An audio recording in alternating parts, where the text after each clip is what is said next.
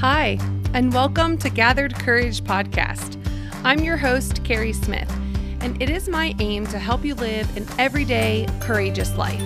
I hope that you are enjoying these midweek short bonuses where I just look at a couple scriptures, talk about what it means for our lives, what it says about God, and how that can help us to live every day courageously.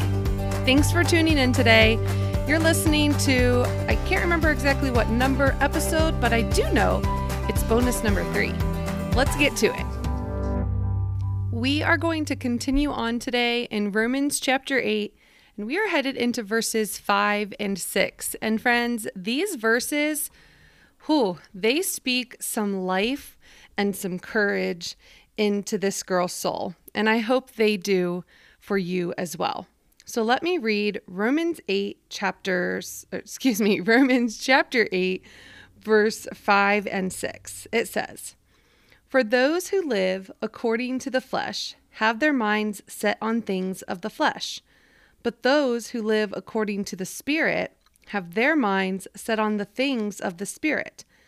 Now the mind of the flesh is death, but the mind of the Spirit is life and peace." I don't know who needs some life and peace right now, but I know I do. I know I do every day, sometimes moment by moment. I need to lean into the life and the peace that I get from the Spirit. And I love this word flesh too. Whenever I think about the word flesh, it's like this gritty, like meaty kind of word. And my flesh on its own is not real great. I don't know about yours, but I'd say we probably have that in common. Our flesh, our natural tendencies, our own desires and will are not super great. When we are pouring into, leaning into, having our minds set on our flesh, it says that it's death to us. And that does mean like actual death in the after when Jesus comes back or when we leave this earth, that kind of death. But I also think it means even here, while we are waiting for Christ to return, and while we are between the two gardens, as they say, Garden of Eden and heaven, if we are living in the flesh, it is death to us. It is a source of hate and jealousy and greed and anxiety and worry and just the very opposite of living a life in the Spirit.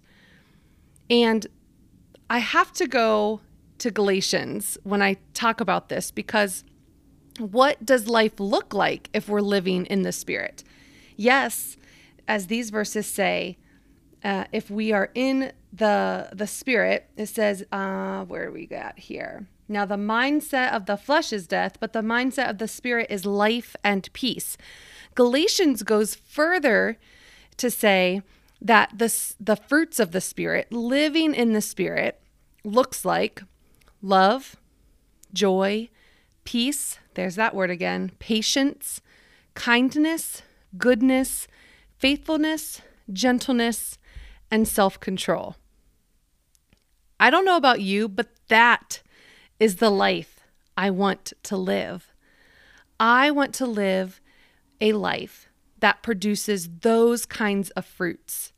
I don't want to be impatient. I don't want to be greedy and full of jealousy. I don't want to have hate in my heart. I don't want to be out of control. I want all those good fruits of the Spirit. So how do we get those? We have to live in the Spirit. Our minds have to be in the Spirit. And when the word mind is used in the Bible, it's not always just talking about our brain.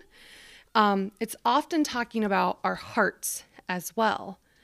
So I didn't look up specifically the use of this word, but there are other scriptures that also would attest to this, that our heart and our mind are connected, and they work together to live this life. And so when our hearts and our mind are focused on the Spirit, then we will live a life full of those wonderful things that I mentioned. Living that life, how do we do it? We want those things. We want to live that life, but how? If I'm honest with you, we can't really do it on our own. We actually cannot do it on our own. It's not within our natural born self. Yes, there are people out there that are very self-controlled, and there are people out there that love more than they hate, or are more joy-filled than they are sadness-filled.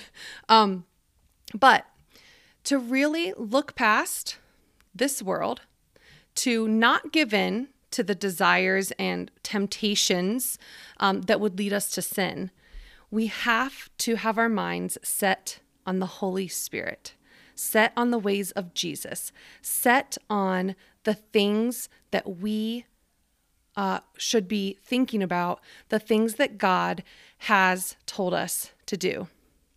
Set our minds on things above. That's a verse in Colossians.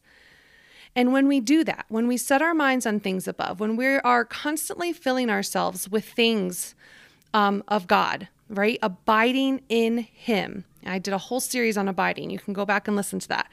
When we are filling our lives and abiding in Jesus daily, we will have our mind set on the Spirit, and we will have life and peace. I hope that can encourage you today, because if we're going to gather our courage today, tomorrow, and the next, we've got to be filling ourselves with the things of God so that those things can overflow out of us, and we can use those things then to live in a world that wants to rob us of our courage. Thanks for listening today. I hope that this brief little snippet was good for your soul. And reach out if you have any questions. And also be sure to check me out on Facebook and Instagram at Gathered Courage Podcast. Bye.